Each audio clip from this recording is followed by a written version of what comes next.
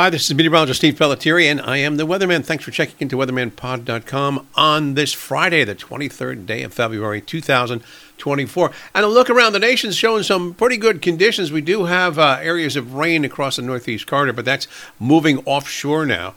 And the rain will also clear the coast of New England as the day wears on. Just a few lingering showers through the outer banks of North Carolina. And the frontal systems get extending right through central Florida. We'll bring some showers and some thunderstorms to South Florida a little bit later on today.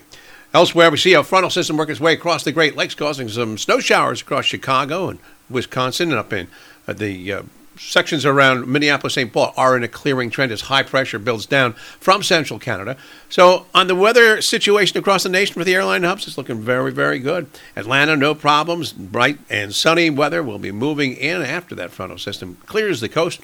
Charlotte also showing improving weather. The weather will be improving in the New York City area and up in Boston as well. Even though they did have a little bit of rain in the early going on Friday, nothing to cause any significant delays.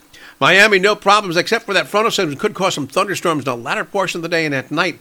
In Texas, both Dallas and Houston looking good. Also around Denver, the weather just continues to be fine as dry conditions are now on the West Coast. San Diego, L.A., San Francisco, and all the way up to Seattle and Portland, the weather looks very good. Weather across the northeast corridor, as I've mentioned, the showers will be moving offshore. And as the day wears on, temperatures will average up to about 45 to 50. Normal high is in the lower 40s to about 45 degrees in D.C., maybe around 40 degrees up in the Boston area, in between that and the city. However, on Saturday with a clearing trend, high pressure builds in only in the mid to upper 30s, so a day below normal.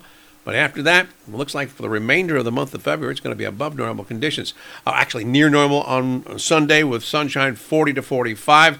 But as we head to Monday and Tuesday, temperatures in the lower 50s. And even on Wednesday and Thursday, there is a frontal system and a possibility of an area of low pressure moving our way. That could give us some showers around the midweek as we enter into the new month of March towards the end of the week. So some improving conditions as we head into the weekend.